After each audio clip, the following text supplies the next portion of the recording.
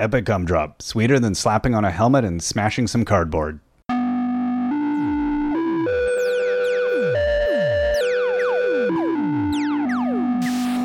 Hello, Jeff. Hey, James.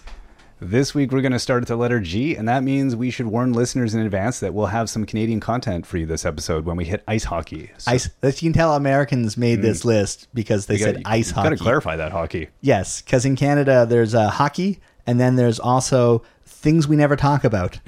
Hey, that sport your daughter played in grade 8. That's the other hockey. Yeah. So if you're sensitive to Canadiana, you should probably switch podcasts now. And as always, if you want a list of titles we're going to talk about today, click on the link in the show notes. And there's a lot to cover. So let's grab our rope, put on our cleats, and get started.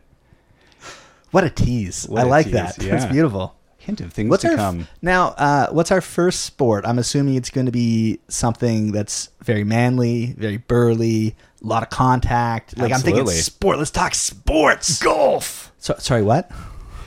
This is another family of games I had no idea about. Game using very specific clubs to hit a small ball, really accurate distances from different terrain types, wind speeds, wind direction, blood to alcohol ratio. It seems like a complex sport, and in our top 10 list of sports most represented in Board Game Geek's listings, it comes in at number 6 with over 310 titles to choose from. So what does the world of golf board games have to offer in terms of simulation? The highest ranked game in the family, besides a golf version of Spot It, which I'm not even going to count, is The Front Nine. It's a 2014 game, 45 minutes, and about 2 to 4 players that plays as follows. The Front Nine is a card game where players compete to build the best 9-hole golf course with a balance of challenging par, scenery, and facilities. The course cards depict each hole, pars 3, 4, and 5, and after paying the land and resource costs for trees, water, and sand, they are laid on the table to depict the actual layout of the course. Each player develops a course from clubhouse to first tee and from green to following tee, etc. Each hole has a differing topography which constrains tee access and green exits, which results in each player's course snaking around the table. Players must manage their finances carefully to enable their courses to generate an income to ensure they can afford the ever-increasing land costs and resources required to design and build each hole. The winner is the player whose course design best links back to the clubhouse, has the best design, bunkers, woodland, and water hazards, and optimizes the use of the natural environment. The Front Nine has direct player interaction and competition, and an economic engine with an interesting spatial aspect, where careful thought is needed for card purchase and placement. Yeah, I'm going to actually say this. When you first said the name of this and that it's golf, I thought, oh, this sounds terrible. I would play this game. Seriously. When I was a kid, one of my favorite games on the PC, the personal computer, which we had a CGA monitor with like 4 colors. That must have been like an 82, 86. It might have been. Yeah, it was a something like that. My brother knows. I don't know. But we did have a copy of Jack Nicholson Course Designer, and you could build epic golf courses. I do remember that game. It was phenomenal. And I don't think I golfed as much as I played designing courses. Wow. So this is a card game that I have to go find now. I have to go seek this out and buy a copy. As much as I love bureaucratic games, like this sounds more like about running a business and less about playing a sport in board game form. Yeah, for sure. That's what makes it good. Because the sport in this case is golf. You heard that, right? And I also feel like I would enjoy this more if I had a working understanding of golf, which I do not. Like, I do not understand it at all. I like it though that they emphasize direct player interaction and competition though, as though you got to burly that up at the end there. I don't know how you have the direct competition when you're designing your own course though. That's the thing I want to check out. You get to punch the other player. Maybe it just has to do with the availability of resources and such. I do not know. I want to play this. It does sound intriguing though. But again, I don't even understand golf, so I kind of feel like I need to play this. Well, you hit the ball into the hole. Again, it's one of those things. I see white lights that start glowing and that weird high-pitched sound that starts every time people explain sports to me. I black out for a bit. That is true. Yeah, that is true. Salts. It's crazy. And yet you chose to do an epic summary of every sports game. People might notice that all of the histories I've done are of things I'm actually not interested in, which is interesting because I think I'm trying to make myself interested in it, or I think, why am I not interested in this? Are you just trying to make yourself interesting? No. It's not working. No, there's no... Hey, James. Okay, so that's the highest ranked golf game. What's the next highest ranked golf game? Golf Profi. Sorry, what? Golf Profi. Like Golf Pro-Fi. At least that's what everybody conjectured on the Board Game Geek of how it's probably said. It sounds like a rejected name for an Apple device. That's what I thought, yeah. 2002 game from designer Albrecht Nolte. Players roll a variety of dice as they play across a golf course board covered with a hex overlay. Like at first glance, it appears to be an expansion for a train game like Age of Steam or a war game map, with the use of polyhedral dice to determine the outcome of your game. Actually couldn't help but find this one kind of intriguing. Like, it looks like a war game with a bunch of... It's like, are we playing an RPG here? It's golf, I guess. There's no D6, so it's not just a roll and move. But again, my lack of love for the sport might be a hindrance to me understanding / enjoying this fully, but it does seem like a solid attempt at simulating golf as a game. Right. As opposed to running the golf course. Now, I know what you're saying. Surely Avalon Hill must have brought us a statistics-based simulation of PGA golf. That's where everybody's craving. In 1981, they published Pro Golf. They're not messing around with that title. Based on the description, it looks like they are trying to live up to the reputation of all the games in the Avalon Hill sports line we've looked at throughout our Board Games sports series. Here's the description for that. Each player has a player card that models the performance of a PGA golfer, and the table uses a course booklet, which models a famous course. The first two are Augusta National and the Pebble Beach Golf Links. Each shot, the player rolls 2 dice and reads them low number, high number, and checks his player card to determine the result of the shot. LL equals long left, SR equals short right, etc. The result is checked in the course booklet to determine where the ball landed, and the club, i.e. the column on the player card, FWLIMISICH pitch, SD, that will be used for his next shot, and any penalty being the rough, trees, sand, etc. Occasionally an option will be given to the player to lay up or go for the green using a longer club. If a number comes up, the player is on the green, and the number determines the distance left on his putt.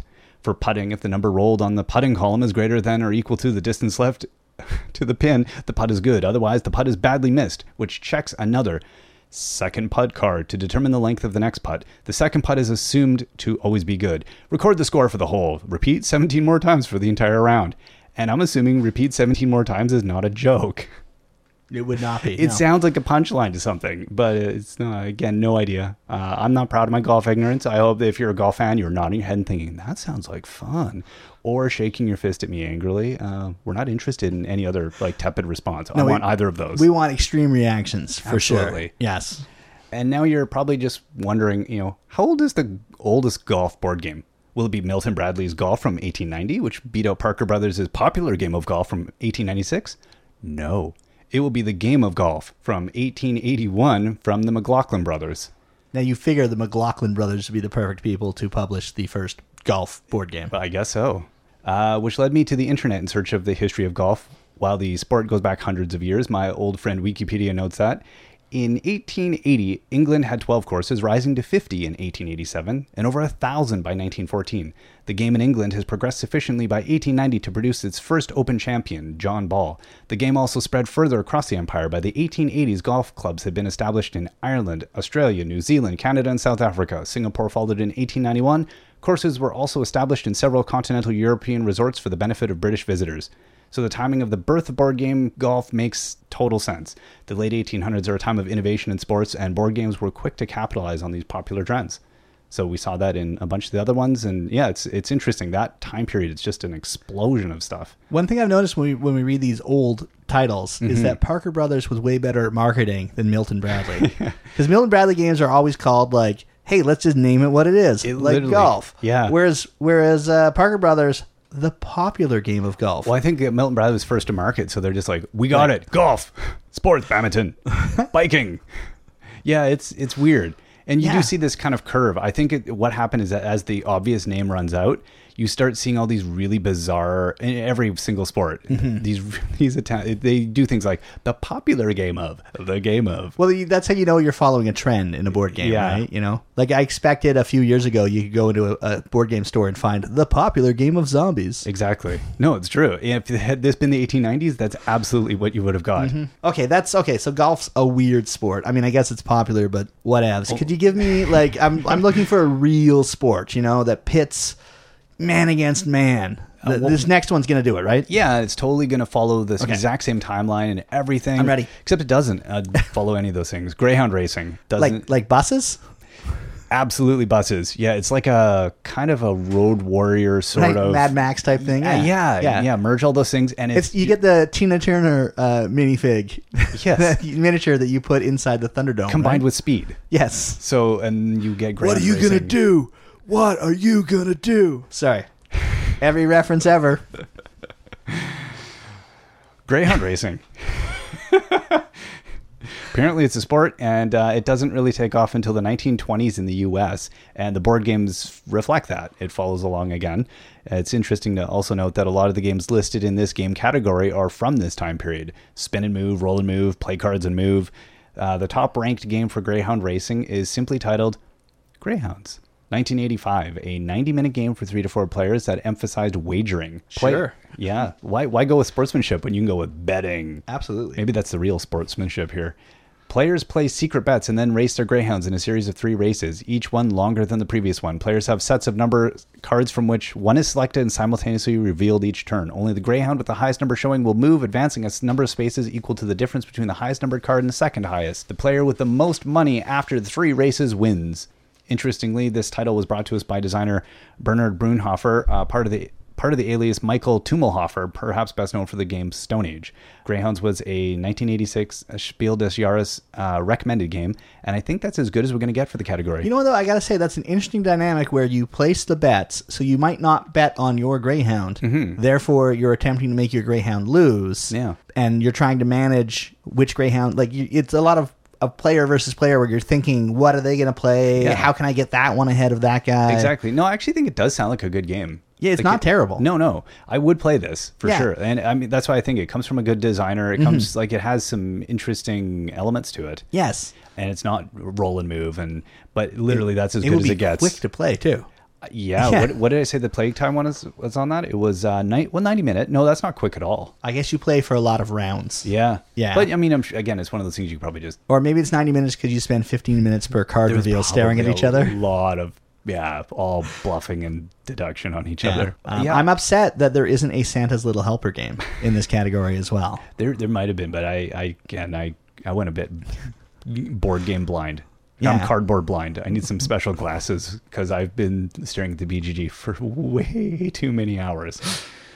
But let's move on. Let's move on. Okay, so enough of this. Can you finally give me a sport? Absolutely. Where just man at its most ultimate You know what? competitiveness. I'm gonna combine that. And Okay. I'm gonna combine the manliness, just the ruggedness of the sport, as well as give you Reiner Knizia. Oh, good. Okay. So I was wondering why you hadn't shown up yet. Yeah, no, we've got Winner Circle. And it's a horse racing game because that's what the category Horse we're in. racing. Yeah. His 2001 contribution to horse racing games, although it's really a reissue and upgrade of his 1995 title, Turf Horse Racing. Wait. Mm-hmm. In 1995, they did not know how to name games. Turf Horse Racing. I think Winner's Circle, a far superior name. Yeah, exactly. I think that sounds like a literal translation of the... What I want to know is Turf Horse Racing. Is that horses made out of turf that are racing? Or is that horses racing on turf? I would like to think it's horses made of turf. Or That at sounds the much the cooler. end of each race is the loser turf?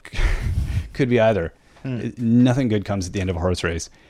Here's the BGG gameplay overview for Turf Horse Racing. Winner's Circle being very similar in overall mechanics. Initially, players bet on the horses as they are dealt from the deck. Then the horses race on the die roll, the course being 40 spaces. The cards and die have 4 symbols: jockey's hat, boot, horse's shoe, and horse's head.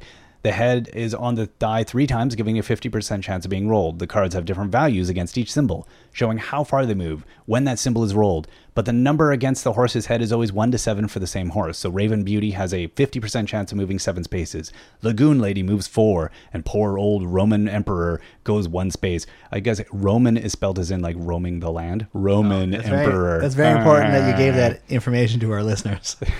Can't miss out on good wordplay. The trick, and it's a good trick, is that the other 3 values vary wildly for the lower horses, making them outside chances to win. 1 lucky roll and Roman Emperor can leap forward 20 places. So do you bet on the steady goers or take a gamble on the nags? Players take turns to roll the dice, choose which horses move, and with a good roll, you move one you've bet on. With a bad roll, you move someone else's horse. Points are awarded first, second, and third home, and one of your bets is a doubler. In a lot of sports, I dislike dice rolling. I just don't care for it, but it seems perfectly suitable for horse racing. It's one of those things like, dice. I think that absolutely. I mean, it's a game of chance. You're gambling. Horse racing is not really about like going and cheering on the horse and going, yeah, that's my favorite horse. I hope that horse wins horsiness. Yeah, no, it's like I want a handful of dice, a bottle of bourbon, and a handgun. I think that's how you play You're horse. forgetting your cigar. Oh, my cigar. Yes, that's how we horse race over at my house, Jeff. Is that your horse racing? It sounds like that's how it needs to be said. I don't know why. In our minds, only our minds. If someone was a big horse racing fan, they might want to see gameplay revolving around horse breeding, jockey skills, in addition to the obligatory betting. Or if you're cynical like me and you want a game like Horse Fever, 2009 game from designer Lorenzo Silva. Horse Fever transports players to a setting based on the noir novels of the 1930s, where each player is called on to impersonate rich bettors that will use any means necessary to cause the bets they place to pay off.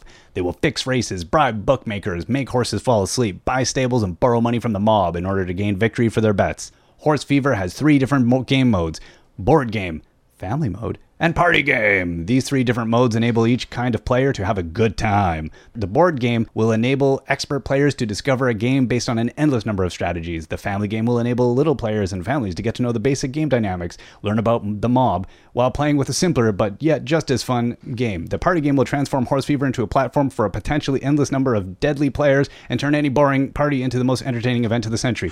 I added a few words there. I know. I do love the end, how it'll turn any boring party into the most entertaining event of the century. Like there's some world where somebody's like, oh, I was at Jim's party last week. Oh, it was terrible. But then he brought out Horse Fever. Is that a drug? Is that a new drug we're doing? Yeah. So I think we can add on a few things. Will you end up with a horse's head in your bed? Will you have to beg for favors from a fickle and unforgiving mob boss? Those are things I want to see in an expansion. I think they might get sued for those 2 specific examples. Whatever. But unless they negotiated and they gave somebody an offer they couldn't refuse. Even though I'm not a fan of horse racing as a sport, I actually kind of like the sound of this. Yeah. It doesn't sound like a horse racing game, but it sounds cool. It sounds like a horse racing movie that I would watch. Exactly. Yeah. Forget that. Take that, Seabiscuit. 2009 also brought us Longshot, Chris Handy's design that quote-unquote includes over 100 unique cards allowing players to combine strategies and resources for maximum control of the race. Will you buy a horse or 2 in the hopes of winning some of the purse, or will you bet it all on the Longshot? The game also featured an oval board and little horse racing miniatures, and that one actually sounds like a very literal, again, straight-up horse race. Had miniatures. Was it a Kickstarter? I don't think it was. But it does not excite me nearly as much as Horse Fever. I got to case that right now. That's terrible. I was going to do the same joke and you beat me to it. So which one gets the honor of being the oldest horse racing game listed in the BGG? That would be Steeplechase, a spin and move from 1862. 1862. It does not sound as nearly as odd or interesting as 1880's Ascot, however. Wait. What? The name of the game is Ascot? Oh, you wait. Okay. Here's a description for it. This early game from Jean-Jacques featured the board game company, featured a very unique method of determining the winner of the race. The game itself was a large wooden box. It had up to 8 horses attached to the box with wires, a hand crank on the side of the box attached to the horses with a variety of gears that was turned, resulting in a different horse winning the race. Players bet on which horse would indeed win the race. That's yeah. I mean, you got to give them. So is that a dexterity game then? I don't know what just a game of It just chance? sounds like a betting game. I'm still confused as to the name. It sounds like something that goes in a casino. They're like, no, you can't play this unless you dress up. What is that? A tie? No, sir. No. 1880 though. I thought that's actually quite cool. That sounds like some weird automaton. Yes. I don't know. I think it's called Ascot because they're saying if you can afford this, you rich. It's true. Yeah, they do. They're around still today, Jean-Jacques, and they do make this game. No, they're a British board game company, I believe now, and they sell very I think they sell high end or really nice looking not board games but gaming stuff like chessboards and fancy things like that. Right. So it does seem to still fit within the purview of. They should bring back Ascot. Yeah, I don't think that's on their docket. But overall, horse racing was filled with surprises for me. And one of the big surprises is that there's not a single board game called Glue Factory.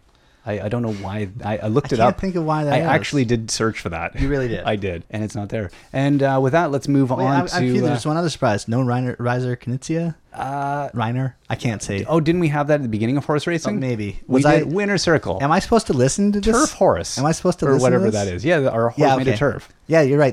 Come on, man. That was all 4 minutes ago. Exactly. Yeah. Okay. So let's move on to another thing. Just man versus man, pure competition. Could be. This is all I want. Give it to me. Give it to me. Okay. If you picture Running Man in your head. Oh, that sounds awesome. Okay. Hunting. Wait a second. Yeah.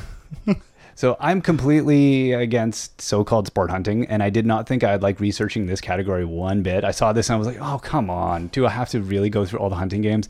But it turns out the top ranked game in this family is pretty okay. Tally Ho is designer Rudy Hoffman's 1973 game that asks, what happens when the hunter becomes the hunted? In Tally Ho, one player takes the role of the hunters and the lumberjacks. The other takes the role of the foxes and the bears. Both players hunt each other. At first, the forest lies peacefully under the face-down tiles. As the player turns the tiles over and moves them on the board, the forest awakens and the hunt destroys the serenity of the forest. The lumberjacks cut swaths through the forest to provide hunting fields for the hunters. The bears then use these same aisles to track the hunters and the lumberjacks. And both sides hunt the ducks who are just trying to live in peace. The two sides are balanced with luck dominating the early game, but skill taking over at the end. Good hunting. Originally published by Spearspiel in 1973 as Jagunschlag, Cosmos republished the game in 2000 as Tally Ho / Halali, I think in Germany, as part of its Cosmos 2-player series. I thought that actually sounds like a really good game for 1973. Yeah, that does sound interesting, although I feel for the ducks. I know. You know, like, what do they do? You know, and also ducks, just fly away, man. Yeah. You can fly. No. You know? They just say, hey, friends. Because ducks are all-inclusive and nice and then dead. Ducks. 20 minutes of gameplay time for that one and aimed at all ages. It sounds like a fun family game and a nice cautionary tale. The next highest ranked game for hunting also finds an interesting way of not being a modern game about blasting animals. It's Mammoth Hunters, a 2003 title from the frequent collaborators of Alan R. Moon and Aaron Weisblum. The description tells us that it's a cool windy day in autumn, sometime around 30,000 years ago. For several hours now, a group of hunters have been following a herd of mammoths. Will they succeed? Will they actually be able to bring down one of these giant animals? Its meat would last the entire tribe for several weeks. Take on the role of one of these fearless Ice Age tribesmen and try to keep close to the mammoth herds. Of course, everyone else wants to accomplish this as well, so there will always be fights over territory. Who may stay? Who has to leave? Lucky for those with a club handy. It's listed as an area control area influence game, which makes sense when you look at the board and the wooden bits for this one. It looks like light Euro, 3 to 5 players, and it sounds like fun. Yeah. It's another one of those I was like, I am so wrong about this category. You know, it's like do and wow, okay, fun. You're being chased by bears. You're hunting mammoths. It sounds good. But before we leave, it's worth mentioning the third ranked game comes from designer Steve Jackson of Steve Jackson Games. Trophy Buck, a 2011 game, is exactly the kind of title I unfortunately expected from this category. The publisher tells us. Get that buck! Trophy Buck is a fast-moving game about deer hunting. The 12 custom dice represent deer. Push your luck to bag the most points, but stop rolling before too many startles end your turn. Will you bring home a trophy, or will you just be looking at tracks? Each game takes 10 to 12 minutes and can be taught in a single round. It comes in a durable camel bag, great to take on camping or hunting trips. And everything about that game sounds utterly terrible to me. Additionally, it doesn't sound like much of an advance from the oldest title in this family, Jagdspiel, a hunting roll and move from 1825, which, probably I think actually did a better job. Has a nice looking board. My biggest complaint, however, is that the card game Battle Royale, 2000 title, isn't listed under this family of games. So that's based on the Battle Royale movie. And book, which involves a lot of children. Just, fighting each other terribly. The modern version of it. Hunger Games. People felt like the Hunger Games was ripped off of Battle Royale, but that's similar idea. Sure, I won't say the same idea, but So Hunger Games. Why don't we have that one's also not listed in this? It really should be. It should be if we're gonna be like that with hunting. But I agree. Anyway, there's no time to dwell on the past. So to sum up, James is okay with children hunting each other. Less good with humans hunting animals. Absolutely. Very fine with animals hunting humans. Totally good with that. Just wanted to summarize. My moral compass points in a different direction. Yes. But with that, it's time to lace up and skate over to our next sport, Jeff. Oh, finally. Yes. Finally. There's going to be hockey. It's hockey, it's called. Hockey. But it takes place on ice. Are you okay with that? Yes, it's called hockey. All right. I was surprised by the top-ranked hockey game. I expected something that was statistics-heavy or based on player trades or something equally obsessive. Instead, I found the silly card game Slapshot, presumably inspired by the 1977 movie. They don't make a link, but originally published in 1982, it's since been republished, and here's the publisher's description. Slapshot is a wheeling-dealing game for hockey nuts of all ages. Each participant in Slapshot assumes the role of a team manager. The object is to skillfully manage your team into the playoffs and then win the championship. During the regular season, you will be able to improve your team with trades and drafts. Injuries and luck will play a part, but it is your skill as a manager that will guide your team to defeat or victory. It's a card-based game. You just got little cards and you play around. I'm a little worried that that's the top-ranked game. Yeah, that's exactly my thought. Starting to scare me. What? A 1982 game is that okay? A 1982 game that sounds as, I mean, I'm sure that's lovely, but it does not sound it's like... cute, but it does not seem like what I thought would be like, there. I could see a field hockey game with that description, but hockey? Hockey. Wait for it now. Okay. The second ranked hockey game also surprised me. Oh, Rod Hockey. Also known as Munro Tabletop Hockey, named after designer Don Munro. It's a classic hockey game that's always seemed to have been around, which would make sense as it originally appeared in 1932. Due to Canadian broadcast laws, I will now recite the Wikipedia history of Rod Hockey from memory, followed by our standing and singing of the national anthem, followed by our having to listen to anthemic rock and or organ blaring in the background for the remainder of the podcast.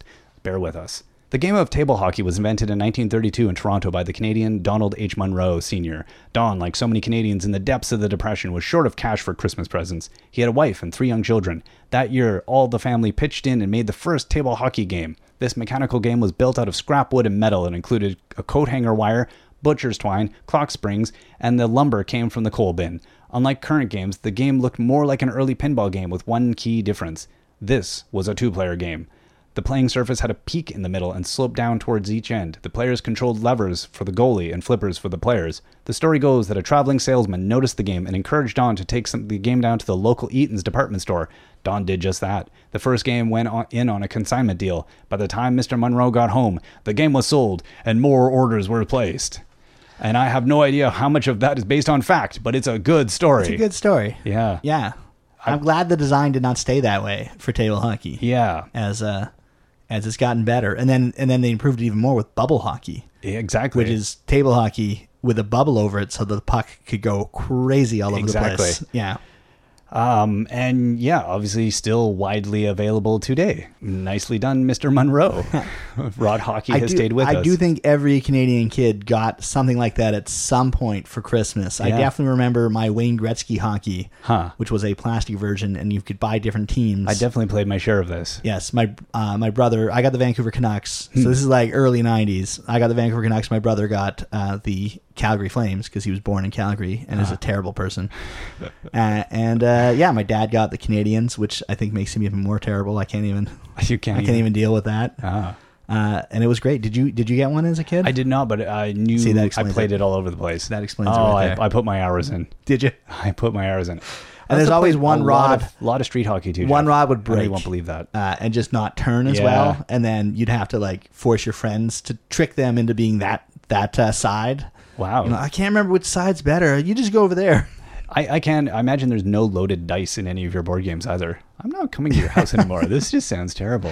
Yes, because I win all the time when we play. But I have a question because I feel like we're missing something out of this. Finally, at rank number 3 in hockey games, we get the stats-heavy Stratomatic Hockey from 1978, and I don't think we need to elaborate on it, but it's exactly probably what you wanted or played or needed. Yes.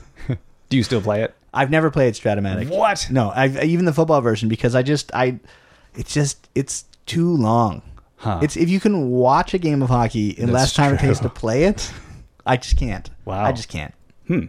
That's me. Wow. Well, there are a lot of hockey games, bringing it in at number 8 for the sports with the most games, with nearly 200 titles. I was surprised that the older games held their rank so well. This could be due to the high number of variations on classic air/ball/rod hockey or the basic card game versions. Mostly, I think it's because the game that it invites a lot of dexterity game implementations. It's like, whatever I said, 1932 Munro Hockey, he kind of got it. And then everyone went, we'll just we'll play that. Let's do that. Yeah. I should note that while there is an NHL category, there's not many games and a high overlap with the main hockey listings. So we'll just take off our helmets and move on to our next sport. Okay. Wait. No, pass me on my helmet again, Jeff. I'm going to need to hear. Not the hockey one, though. The one where I fly off the huge jump and land on my head helmet. Because we're going to do motorcycle racing. So your everyday helmet. My everyday helmet. It's a sport with little board game representation, so let's jump right to the top. Moto Grand Prix, a 2008 title from designer Gianluca Santopietro. Moto Grand Prix is an exciting game for all ages with fast, realistic dice-based system for playing multi-lap races quickly. Moto Grand Prix's beautiful, accurate models can lean and wheelie, and the modular boards allow a wide range of realistic circuits. The game doesn't sound too complex, and I suspect its popularity has more to do with the 6 1x55 scale model bikes, each with a rider and special stand that it comes with. That can make you do wheelies and lean. I think that's pretty awesome. Very much is, it's all about those minis. While there's a lot of older games listed, the first one with the definitive year is Speedway, the great motorcycle racing game. 1930, although it says probably the 20s or 30s. While it might have only used a die and a spinner in its mechanics, the game has minis, the track is colorful, the box cover looks pretty cool, essentially nails the sport, and it makes it interesting. I imagine in 1930 you would have been like, that looks really cool. Yeah. Sure, people have tried to make card versions, but it's hard to beat a little motorcycle miniature going around the board. And when it comes to getting into theme, that does it. With that, I think we're actually done with this one right away. There wasn't a lot there. No, I can't see too much variations or improvements. So let's move to a less arcane sport now. Okay. Mountain climbing. Yes. When you look up at mountain climbing as a board game family, there's a chasm between the highest ranked game and all the rest. K2, a 2010 title from designer Adam Kalusha. Here's how he approached this sport. K2 is a board game in which each player controls a team of 2 mountaineers trying to climb the summit of K2 and return before the other players' teams and before the mountains kills them. Every player uses an identical deck of cards. You use the cards to move your climbers on the route pictured on the gaming board or to acclimatize the members of your team. You can also set up a tent and wait for better weather. You'll have to choose your path carefully as the other mountaineers can block your way, and watch the upcoming weather, which can lower your acclimatization to 0, thus killing your climbers. K2 is a hand management game for 1 to 5 players with strong interaction and low luck factor, lasting up to 60 minutes. The theme is very well represented by the mechanics, including such elements as changing weather, lack of oxygen, and death of mountaineers. The result is an exciting match for gamers and non-gamers alike. I like that. Yeah. Brutal, non-cooperative, and fitting very well within the theme of mountain climbing as a competitive activity. It also doesn't sound like a fun way to spend an evening for me. I don't know.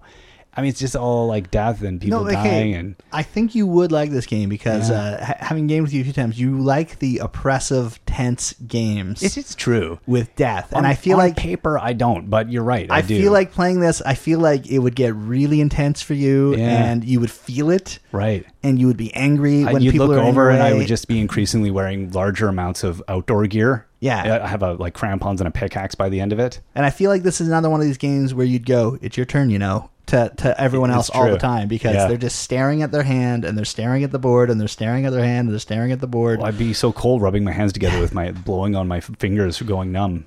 It looks like a prequel to Arctic Scavengers. It kind of, that's actually these are people going into an Arctic area on purpose. I think that there's a kind of, and there's a movie as well about K2 or something, wasn't there? Not so long ago. There's been several, but yes. Yeah, there's just this representation of kind of the egocentricity and drive that expedition style climbing is to me just crazy. It's almost more of a vanity project than it is about it being a sport. Whereas I think like cooperative climbing or things like that might be more interesting. I don't know. I feel I have 2 things to say. 1, climbing's fine if Archer is there. Yes. And 2, I think this has the best line when you buy it and your wife goes, "Why did you buy that?" Because it was there. It was there. And then just you put the game down and leave the room. Okay. Yeah, I don't know. I look for cooperative climbing as a subcategory. Right. And out of the 70 titles, only 3 were listed as cooperative. Which makes sense because mountain climbing is one of the sports where you go with a friend, and then they start to slide, and you let the rope go, and you have a choice: do I die with them or do they die alone? And they die alone is the only choice. Well, you already let all the Sherpas die, so you're probably going to let them die too. Exactly.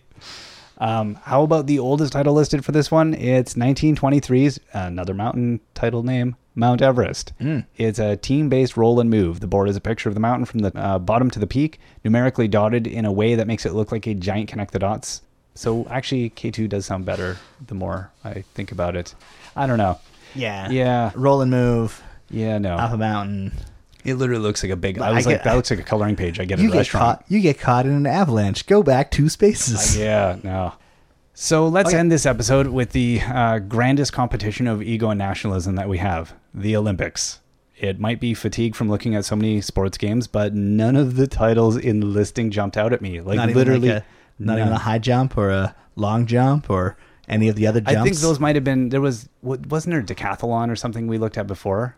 Yeah, possibly. Decathlon. Yeah. So I think there was some good games in other areas, but for some reason, Olympics as its own thing. It's like NHL. They didn't put the games there. I was just using sports with the word jump in them. Oh. Because you said jump out at me. I'm too tired. I missed all of that. I'm very helpful here. Thank you, Jeff. I appreciate that. The oldest title, which is the one we'll look at, is from 1936. It's called Olympiaden. Oh, good. 1936. It's going to get good, Jeff. Okay. The BGG description notes, this is a Swedish card game for 2 to 6 players from the 1930s themed around the 1936 Olympic Games. Each card shows an athlete, his nationality, which events he competed in, and his result. There are 5 athletes from each nation: Sweden, Finland, Germany, England, Italy, USA, Japan, and Canada. 1 card shows the Olympic rings and serves as a joker. The players are dealt 5 cards each. On her turn, the player draws a card from the stock and discards one. The player who first has all 5 cards of one nation wins the game. And the most interesting part about this game is its place in history.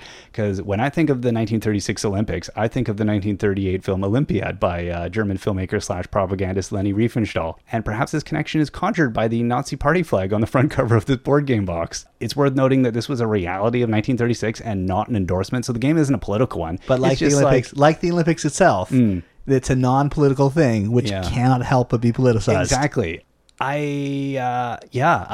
It must be one of those very few games that actually just legitimately has a swastika on the front cover. Do you know if Jesse Owens is one of the athletes depicted for USA? Oh, I didn't look. Because if not, that would be a huge omission. Right. Yes. Interesting. I don't know.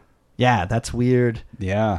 I could see this one as a collectible, just as a little piece of history. Very much. Because you look at it and you're like, whoa, it just is very striking. Although I think, from the 30s, there are probably much more offensive intentionally made games. That's true. Yeah, I think just from a historical point of view, I actually thought this was interesting because you're like, wow, that's just weird. Yeah. Yeah. Anyway, on that dreadful note, between everyone dying while mountain climbing and us talking about the Nazis, let's conclude part 4 of this series. Oh, let's end on a high note. Absolutely.